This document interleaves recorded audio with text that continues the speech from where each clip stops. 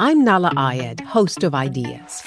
In this age of clickbait and online shouting, Ideas is a meeting ground for people who want to deepen their understanding of the world. Join me as we crack open a concept to see how it plays out over place and time and how it matters today. From the rise of authoritarianism to the history of cult movies, no idea is off limits. Ideas is on the CBC Listen app or wherever you find your podcasts. This is a CBC podcast. Hey, I'm Tom Power. Welcome to Q. You might have seen some of Ava DuVernay's incredibly powerful films, like Selma, which was about Martin Luther King Jr. and the 1965 voting rights marches.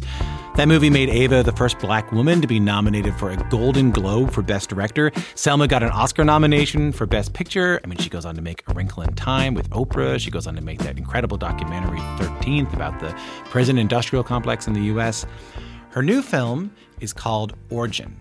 And what I have to tell you is it's based on a book called Caste, The Origins of Our Discontents by the journalist and author Isabel Wilkerson. And I will tell you about that book in just a second, but I want to play you a clip from the film first. In the film, the actor who's playing Isabel Wilkerson travels to Germany and to India to understand the connections between what motivates subjugation and violence in those countries with what motivates subjugation and violence towards black people in the U.S. In America, you have what you call the blacks, the browns, the Asians, the whites, and etc. Similarly, we have in India where the Dalits are supposed to be at the bottom and the Brahmins at the top. And between, there are various units of caste. And what maintains this unit into continuing of caste system is the unending violence in the form of rape, mutilation, and murder. In India, a Dalit person is attacked every 15 minutes. I remember reading that book, and I said this to Ava. I remember reading that book back in 2020. It didn't cross my mind for a second that a film could be made out of it, like even a documentary could be made out of it. That's because the book the book has to do a lot when you read it. It has to dismantle racism as a driving force for inequality. It has to introduce the idea of caste, like the society-wide social stratification, for people who might not be familiar with it. Then it has to make the case that the way we think about inequality is all wrong, and then it presents solutions on how to fix it. Excellent book, worth reading, but a film? How Ava pulled this off is really something else. So what she does is she weaves the ideas in the book into the story of the author. Isabel Wilkerson, who wrote the book, suffered 2 tremendous losses while she was writing it. So you get brought into her story as she starts to formulate her own ideas about the intersection of caste and racism. And then Ava DuVernay had to make this whole thing without any support from any of the major studios. So lots to talk about. It's an excellent film, and we were so grateful that we got a chance to talk to one of the most important film directors of our time, Ava DuVernay. Ava, welcome back to the show. Thanks for being here. Oh, happy to be with you. Thanks for having me. Pleasure to have you. I was struck by something I found out, that Origin was the first film to be screened at the new Viola Desmond Theatre in Toronto. For people who don't know, maybe listening in the States, Viola was a black Nova Scotian, made history in Canada when she refused to sit in the whites-only section of a movie theatre. She refused to leave a whites-only section of a movie theatre in Nova Scotia. She's now on our money on our Canadian $10 bill. What did it mean for you to have the movie launch at that theater? Oh, it was a wonderful experience. It was early in our sharing of the film. I had just come from Venice. We had our 3 screenings at TIFF, and on my schedule was this beautiful invitation from Cameron Bailey to come back to Toronto to kind of christen this theater, and did I want Origin to play? And I was like, what? Why would I do this? Until I read the story. I had no idea. Oh. I was upset with myself for not knowing. It's just not a part of history taught here about who she was and what she did. And I felt very connected to the story that this act of resistance happened inside of a movie theater. It was very poignant for me. And so I got myself on a plane and was able to meet her family members, and just a gorgeous night. And the fact that Origin is the first film to play in a theater named after her was just deeply meaningful. Well, I'm so glad to hear that, and it's a really beautiful film, and it's a deeply meaningful film. Let's talk a little bit about it. How did Isabel Wilkerson's book Caste first come into your life? I was introduced to me by Oprah Winfrey, who had encouraged me to read it. This was during the pandemic. The book came out a couple of months after the murder of George Floyd here in the United States, and I was not in the mood to read anything. I was fatigued. I was sad. I was, in a state of despair, as many of us were. But a couple of months later, I picked it up and I wrestled with it. I didn't understand it. I didn't agree with everything. And that bothered me because other folks were reading it and were saying that it was incredible and amazing. So I read it again. And it was something about that second read where I started to really, truly understand, not just at face value, oh yeah, it's great, it's a great book, but really I get it. I see it. I can understand the connections to my own life and my present day experience. That's when I started to consider, wow, there's something here that I believe we as a global community should be fluent in, and that this word was not something that is top of mind, and that it was worth trying to take it out of kind of the anthropological thesis that is beautifully written in the book and perhaps put it into an accessible major motion picture that more people would actually engage with. I want to come back to that idea of turning this into a major motion picture in just a second, but I want to go back to something you said there. You said you wrestled with it and disagreed with parts of it the first time you read it, but on the second read, it sort of became a little bit clearer to you. Can you help me understand that better? Yeah, I think, I was reading it through the lens of my own identity as an African-American woman. And so, I walk through the world. I don't have the privilege not to. I'm confronted with it every day, seeing the world through that lens. And so that is a lens firmly of race and gender. And I resisted anything that I thought was telling me, oh, no, you're not seeing the world through race and gender. You're seeing the world through caste. But I was misunderstanding, because that's not what caste is. Caste sits underneath race and gender. It sits underneath racism and sexism and homophobia and Islamophobia and anti-Semitism and ageism and all of the isms. It is the foundation of them all. They are built on top of this idea of human hierarchy. And that is what became clear on the second read. And that is what was an idea that was so provocative that it really opened up my curiosity and my desire to make sure more people knew about it. Yeah, those things come across in the movie. There are scenes in the movie where Isabel's character or Isabel is explaining these things about the idea of where caste lives within racism and within inequality. I will say that when I first found out you were making the movie, I had read the book around the same time. I think I got it recommended from like a podcast, maybe the Ezra Klein podcast or something like that. And when I found out that you were making a film based on it, Ava, I sort of assumed it was going to be a documentary, like a 10-part, Netflix documentary or something like that. When did it come to you that this would be a good story to tell? Like you said, you wanted more people to be able to find out about the story, learn about these ideas. When did it come to you to make this into a scripted style film? Immediately. It was never anything that I considered to be considered as a doc or as a limited series. I feel that cinema, film, motion pictures, features are the most emotionally dense of the visual arts. As it relates to being a filmmaker who's worked in television, in limited series, in ongoing series, in shorts, in documentaries, and all parts of it. That is when I make a feature film, a narrative feature film, I feel like I'm working at the height of the empathy machine, and all of the tools are working at a level that I believed this subject matter warranted. The heights of the empathy machine. That reminds me of something that Isabel talks about in the book, the idea of trying to practice radical empathy.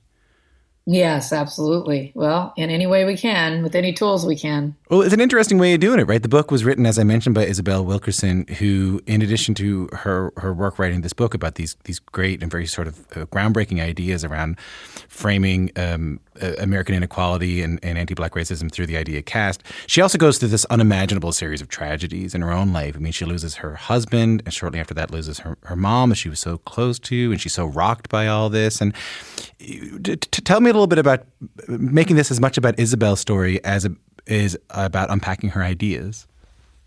It's both. They're side by side. They're braided together. It is the idea that through this woman's life and journey, we are able to illuminate our collective lives together and journey.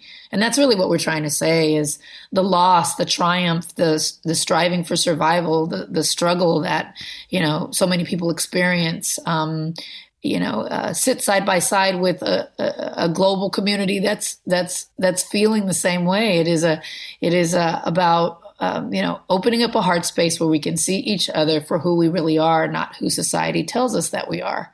And so, I speak with you on this interview, and I hear your voice, and I know what your job is, and I know what your outward facing identity is. And you know the same about me, and we make conclusions about one another. That would be much different if you and I were not recording and had an hour to just talk about the people that we loved and why we loved them, the people that we lost and how they changed us and how we missed them. It wouldn't matter what you looked like and what I looked like or what you did or where I lived or what my skin color is or gender or religion or race or sexual preference or anything. We would just be in that feeling heart space. And that is what I tried to conjure in the film, because that is what I got from the book. If you could get to that place, a world without caste. And so for me, it was, well, where does that world exist? And that world exists in a space, and it exists beyond the space and time we're in. And what in our lives exists without space and time? Grief. Mm-hmm. It is a common feeling. Yeah. Everyone doesn't love. Everyone doesn't fall in love. Yeah. Everyone doesn't experience the love of children. Everyone doesn't. Love is too specific. Grief is wide, and it is the same. It's the same devastation. It's the same aloneness. And, I feel it allows for that holding of hands that you can't in any other space. So when I was interviewing Isabel Wilkerson, and she was speaking with me about the losses that she'd experienced, and I knew that I wanted to make her the lead character in the film. And, I started to see the connections between, a collective loss and absence and the personal. I really love everything you said just then. I mean, it reminds me of this exercise someone told me to do one time. I've been getting deep into sort of mindfulness over the past few years and into like the Buddhist practice of metta, or like loving kindness. And one of the exercises someone told me to do reminds me of something you mentioned there, which is to sit on the streetcar or sit on the subway, sit on the bus or something like that, and just, look at somebody, not in a creepy way. Don't, try not to stare at them or anything like that. Right. But look at them and remember that they've already had the best day of their lives so far. And imagine them going through that. And then know that they have already had the worst day of their lives so far. And imagine them going through that. And then look at them again. And it's a really powerful practice that reminded me of what you were saying there. Wow, that is very powerful. Thank you for sharing that. I love that. It's the simple ways that we can be mindful. I practice mindfulness as well. Be mindful, be present in the moment. And in doing that, it becomes not difficult, but it is easier to regard the person across from you less by all of the trappings and the labels and the preconceived notions of who they are. And if you're present in the moment, you've got a human being breathing across from you, and you can enter into a space where you're regarding them as such. And when we do that as people, we're being our best selves, our highest selves, I believe. And so there was so much of that that I was reading about, thinking about, and hoping that I could bring to this piece about this big, unruly, kind of huge topic of caste. Truly, for me, it was a woman on a journey through this very tender time in her life, and you know, when you've lost someone and when you're in the throes of grief, you're sensitive to so much. Yeah. You know, and so I felt like we're watching this woman walk through the world during the most sensitive, tender time that one could have, the loss of 3 people in a 16-month period, and that everything that was coming through her was heightened. And if I could somehow braid those images together, you might get to a place at the end of the film where you're considering all these ideas on a deeply feeling level. I'm Tom Power. You're listening to Q. You're listening to my conversation with Ava DuVernay, the filmmaker behind films like Selma and A Wrinkle in Time. Her new film is Origin, based on the book Caste, The Origins of Our Discontents. What the film does, beautifully, and the book does beautifully as well, is it takes it out of. It talks to us about it when we are one-on-one with another, the great capacity we have for empathy and for kindness and for understanding, but also how the societies that we're a part of, whether they be governments or religion or any sort of systems, often impose these caste restrictions and impose these things that we're talking about today. And part of the journey, quite literally, of Isabel in this book is her traveling to Germany to understand the Holocaust, to traveling to India to understand the caste system there. And in making this film, you would have had to go on that same journey because the film takes place in Germany. This film takes place in India as well. How was that journey for you? What surprised you about going on that journey yourself? Oh, it was a joy. It was a joy ride. It was a thrill. It was the most exhilarating time, I'd say, of my life. That the year making this. Shooting the film in 37 days on 3 continents. Oh my God. Out of my own company with no studio, independently is what we wanted to do. We raised this money from like-minded organizations and individuals, mostly philanthropic organizations like the Ford Foundation and people like Melinda Gates and Lorene Powell Jobs and folks that just came together around this idea like, wow, let's make a movie that feels like a studio movie, but that is not a studio movie.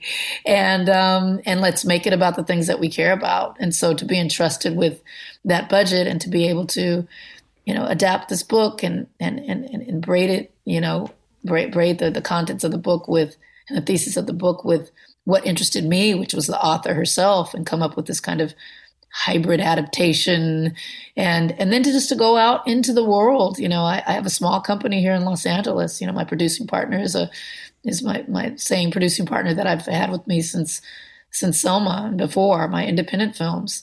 Paul Garnes, 2 Black independent film producers out in the world, traveling, marshaling a crew of thousands to tell the story. I just felt alive and free. And, not bogged down by anything. It was the most free I felt. Even in my early independent films, I was burdened by my lack of experience.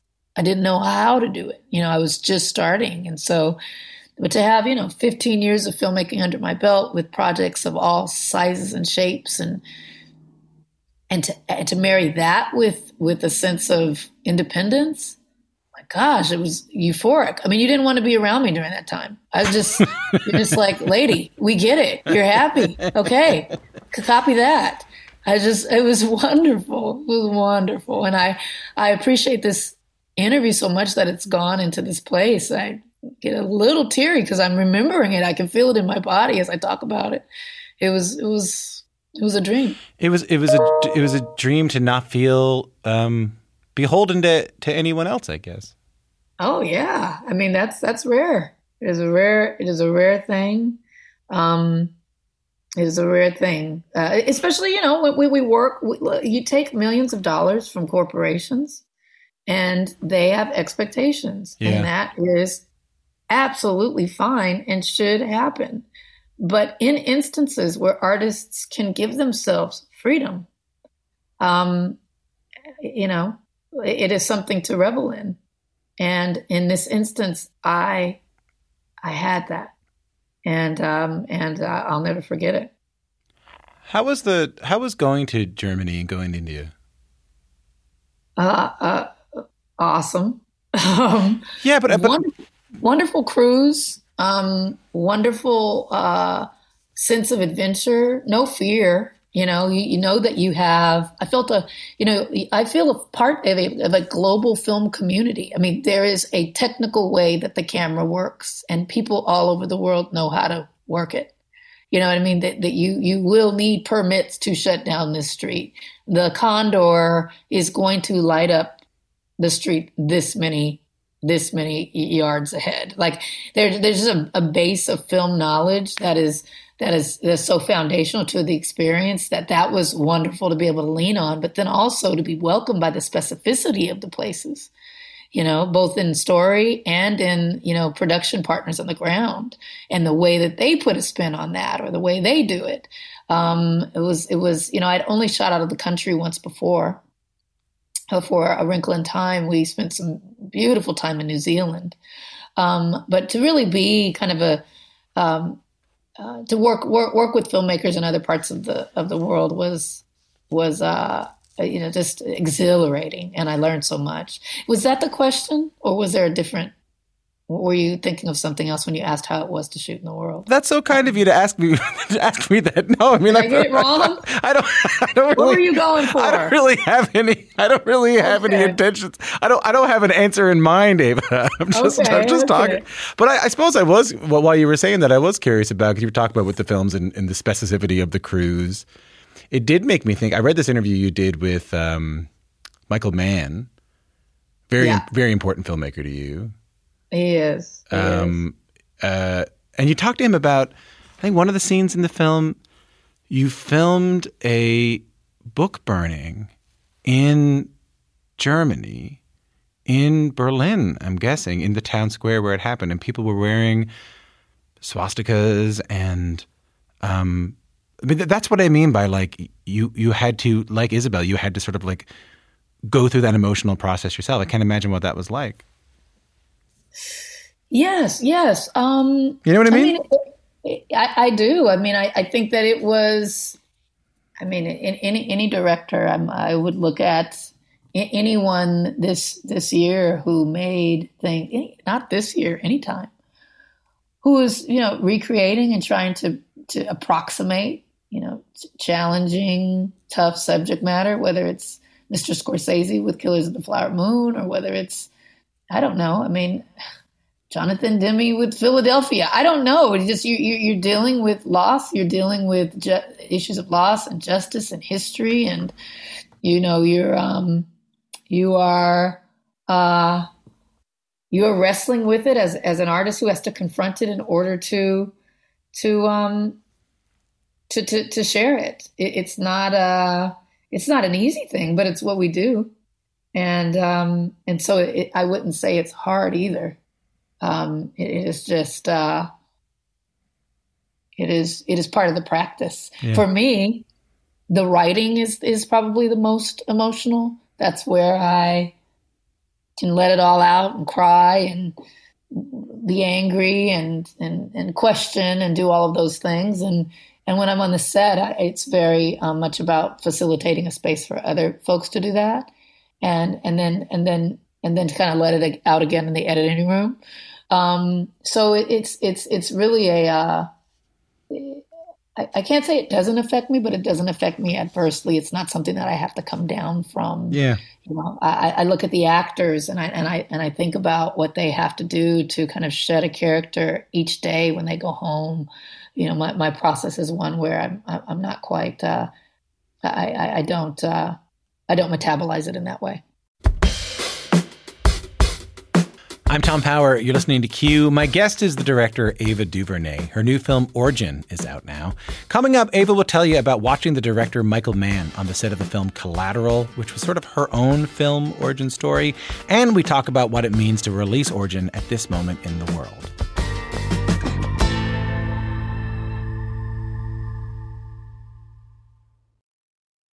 Hi, I'm Jessie Cruikshank. Jessie Cruikshank. I host the #1 comedy podcast called Phone a Friend. Girl, let's phone a friend. Not only do I break down the biggest stories in pop culture with guests like Dan Levy and members of NSYNC, I do it with my own personal boy band singing jingles throughout. Because it's my show. It's your show, girl. New episodes of Phone a Friend. Yeah. Drop Thursdays wherever you get your podcasts. So work it, girl, yeah, work it. Okay, that's enough.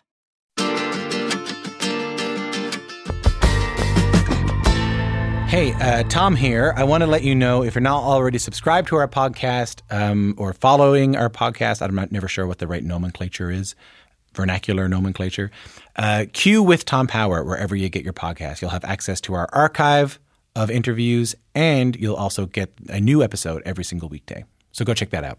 Back to our conversation. Can you tell me that story about Michael Mann, by the way? I've only ever heard it about you. That you were working in. What is it? You were the one you were working in. I've heard it about you in sort of the lore when I read about you as I've been doing. That you were working in PR, working in publicity, working behind the scenes. Oh, just the way that I met him. It was just that you saw him making. I mean, it feels like it feels like a superhero origin story. Ava, can you?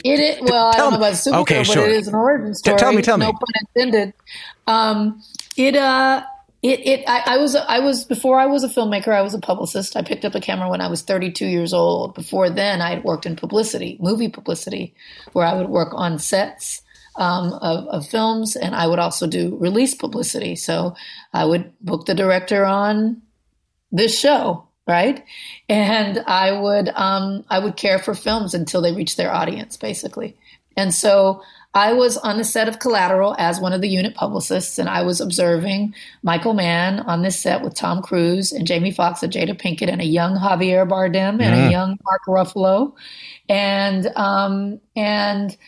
was observing him work with these new cameras, these things called digital cameras, and I thought, wow. These are moving fast, and wow, that image looks incredible. To be able to shoot through the dark where you could see up the street with no light. It wasn't lit down there, but I could still see it through the monitors. It was incredible. And so, and we were shooting in areas of Los Angeles that I came from, South Central Los Angeles, Watts, East LA, predominantly Black and brown communities of LA. And so the collision of all of those things, where we were shooting, the kinds of actors we were shooting with, and the cameras made me really kind of watch Michael more closely than I had watched other directors on the sets I'd been on before, and start to think, I want to do what he's doing. And start to make my way through making my first short, and then my first doc, and then my second doc, and then my first narrative film. And then the second narrative film got into Sundance and won Best Director. But I map it all the way back to that was one particular night, because the movie's all night shoots. Yeah. One particular night where it just all came together, and it was because of him. But what about the side of it? Like at the beginning of our conversation, you and I were chatting, and you said, this was I've read this book, and I read it twice, and I began to understand how sort of vital and important the message is in here, and how it can really reach people and kind of maybe help them understand what's happening in the world right now that maybe they don't see. And I figured the way to do that was to make a movie about it and try to get this idea into people's minds. Like, but when does that come in? Like you see Michael Mann, you see the lights in the darkness, and you think, okay, I'm going to pick up a camera, I'm going to start telling these stories. But when does it come for you that filmmaking is also a way to make a change? Like filmmaking is also a way to introduce ideas to people. Do you know what I mean? Yeah, I mean, I think it is my very first films. I've just always followed what I'm interested in. It was just never a big revelation. I just follow my interests. I am interested in, during that time, the prison industrial complex and mass criminalization. And so I'm the nerd that's going to make a documentary about it, 13th.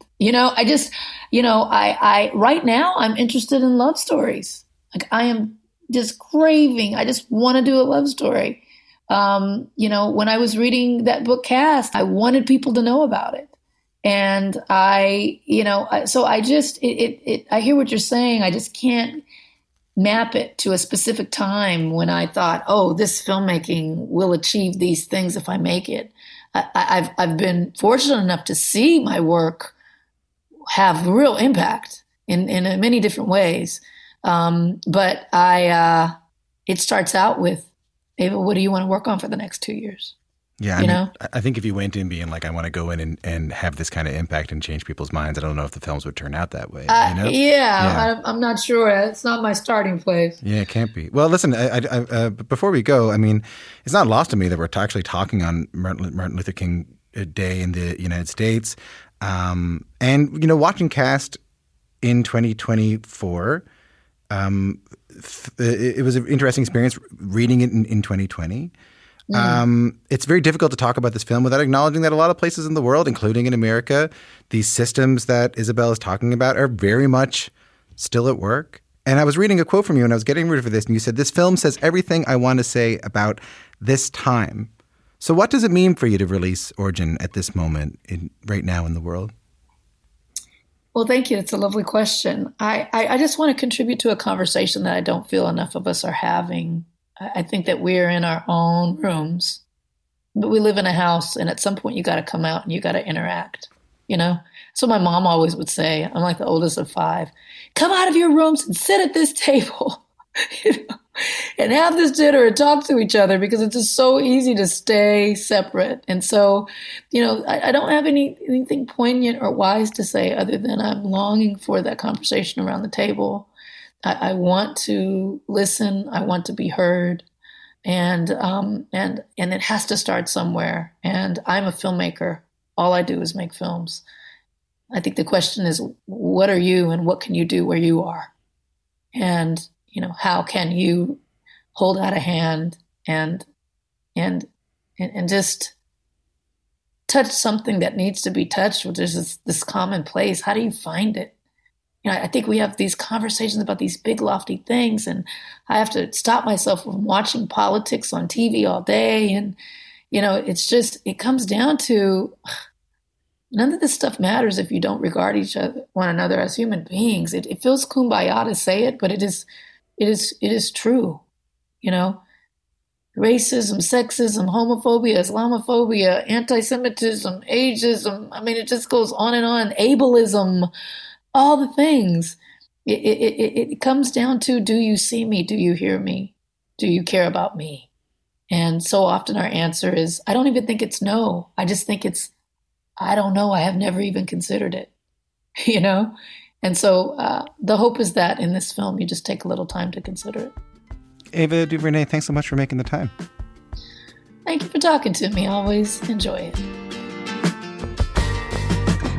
I loved that conversation with Ava. I mean, because it's never just about the film, is it? Ava DuVernay talking to me about her new film, Origin, which is out now, but also talking about empathy, talking about compassion, and talking about next time you're talking to someone, realizing they have their own sets of experiences that they have lived through while they're speaking to you. As I mentioned, her new film, Origin, which is worth your time. It's out now. Hey, I'm Molly Tuttle, and you're listening to Q with Tom Power.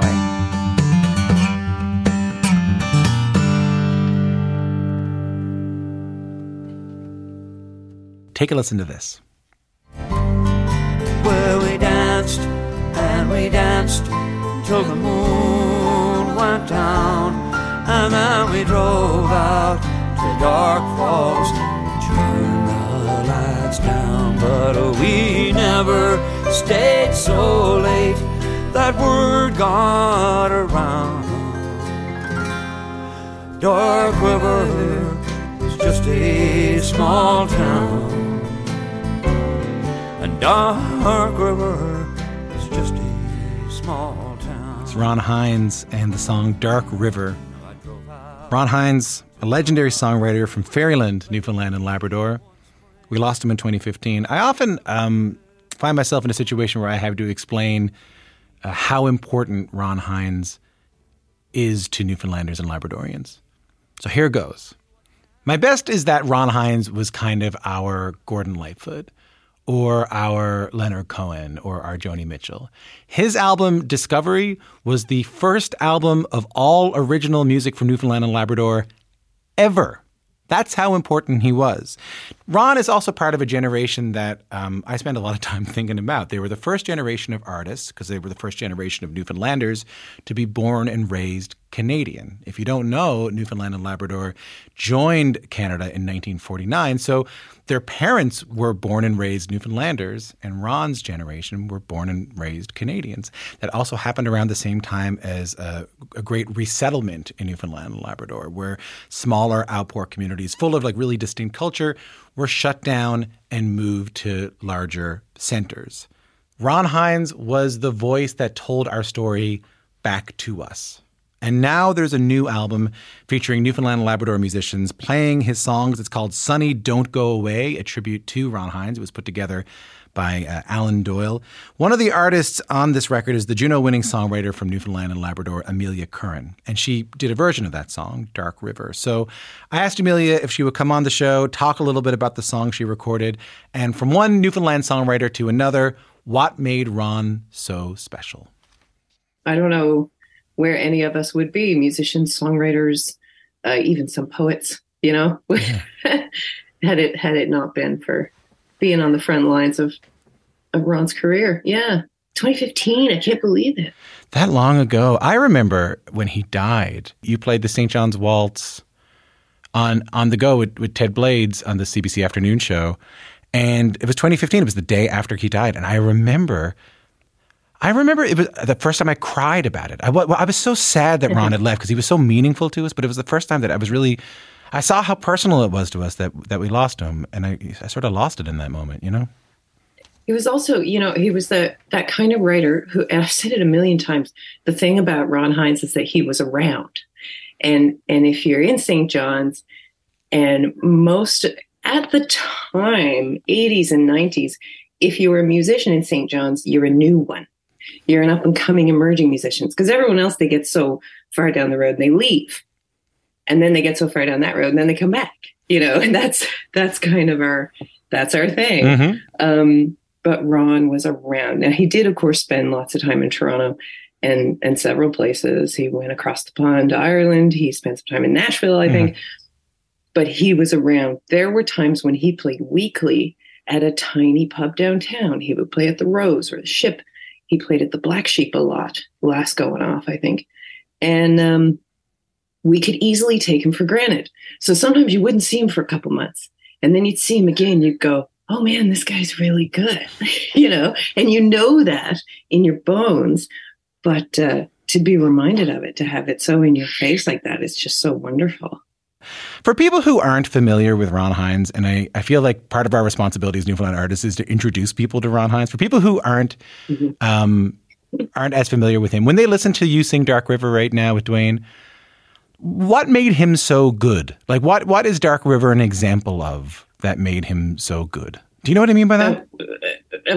Ron's writing? Yeah, yeah. Of Ron, you know what it is? Dark River, a completely fictional place, a fictional story, is so real and so tangible to Newfoundlanders, specifically to Outport Newfoundlanders, to those from resettled communities, even communities that didn't go quite so far as resettlement, when literally the highway was built and things were suddenly no longer on the beaten path. What happens to those people? They're still there. We've lost our connection with them. This still goes on to this day, but it's a story that was much more familiar years ago, I think. It's a story that is very easily and very quickly yesterday's news. We forget the things that we're disconnected from. Of course we do. I talk about it and it sounds political, it's cerebral and like a history book and really boring, but Ron Hynes can write about it and it feels like it happened to me, to the listener, not just that it happened to him, the writer. But he's not only speaking for you, he's speaking about you, to you. He had something very special. And we know that. And now that we don't have it, because we do still have it, because recreating these songs now, we do still have it. This is ours to keep forever. I can't stop saying that how lucky we are to have had him, My favorite line of the song is, what's that line? Like, I drove into Dark River late last spring. Yeah. Now I drove out to Dark River late one spring, and with everything gone, well, you could see everything. And with everything gone, you could see everything. With everything gone, you could. What? Like, how do you do it? How do you do that? What does that even mean? It's wonderful. It's the best. It's wonderful. It's true though, because the spring, the leaf. I mean, for one thing, from the nature perspective, the leaves are not out on the trees yet. The snowbanks may be melting, and you can see further. And then, but everything's gone. The dance hall burned down. It's all gone, and suddenly you can see what it used to be. Yeah. Yeah. I mean, you could do this. You could pick apart a Ron Hynes song without destroying it. You could do it for ages. People could write their theses, I'm sure. There's a story about, not really even a story, but just a mention Greg Malone would say about Ron Hynes. He may have said it at his funeral, that Ron would find a lyric that he loved and he would hold it in his hand, hold it between his fingers and like show it to you angrily, like, look at this wonderful thing that I found, and just trying to understand how something could become such a wonderful just turn of phrase. And I love that. And I love that I got to see that, We're all so lucky for it. I love this recording of you and Dwayne. I love how sparse it is, and I love Dark River, and I love getting it. And listen, we haven't heard from you musically in a long time, so it was nice to hear you again too. Yeah, thank you. This is Amelia Curran and Dwayne Andrews doing Ron Hynes' Dark River.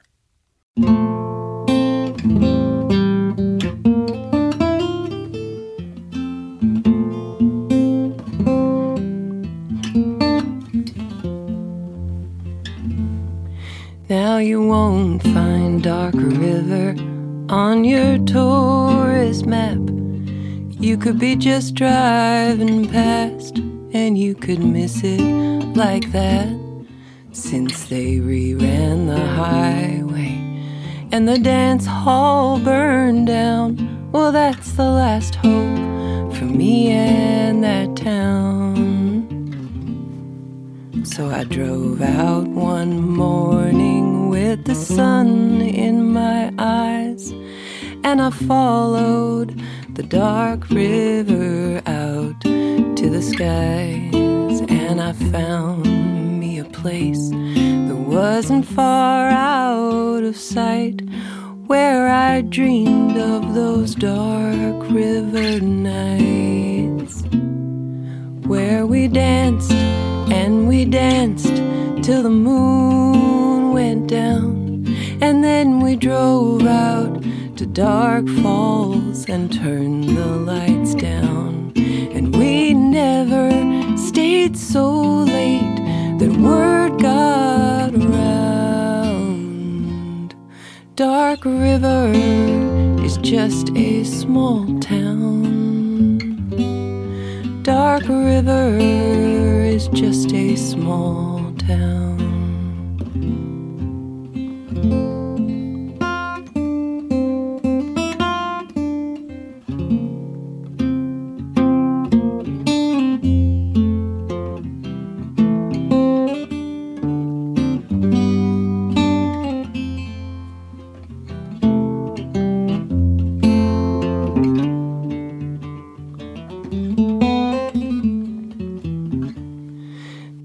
Drove out to Dark River late one spring, and with everything gone, you could see everything at the close of the day.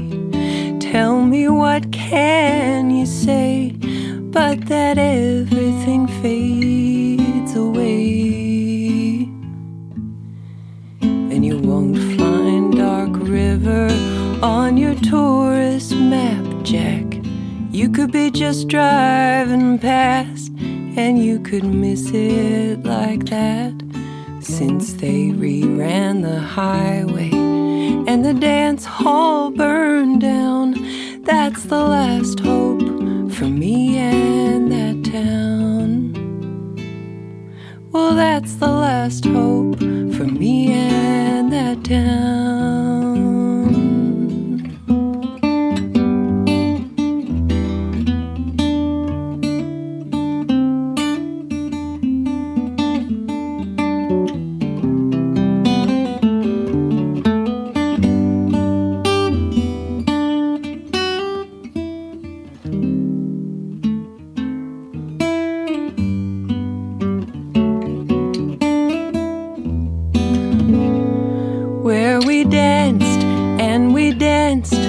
till the moon went down.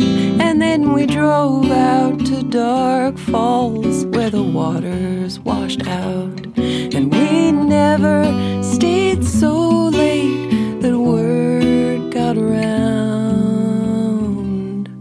Dark River is just a small town. Dark River is just a small town.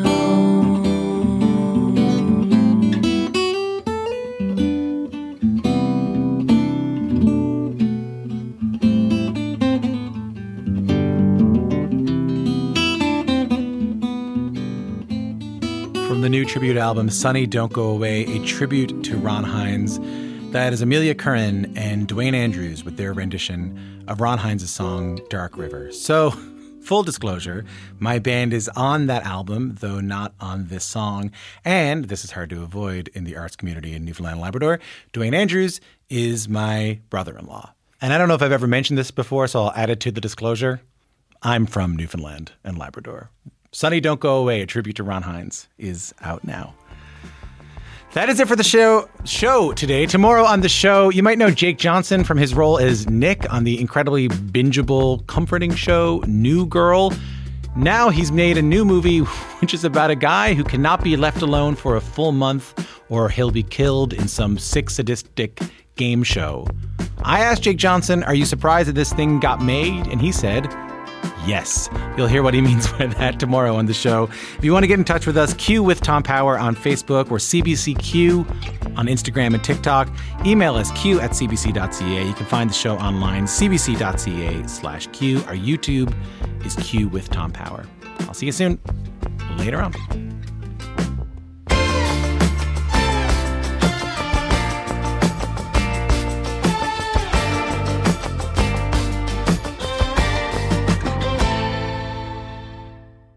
For more CBC podcasts, go to cbc.ca/podcasts.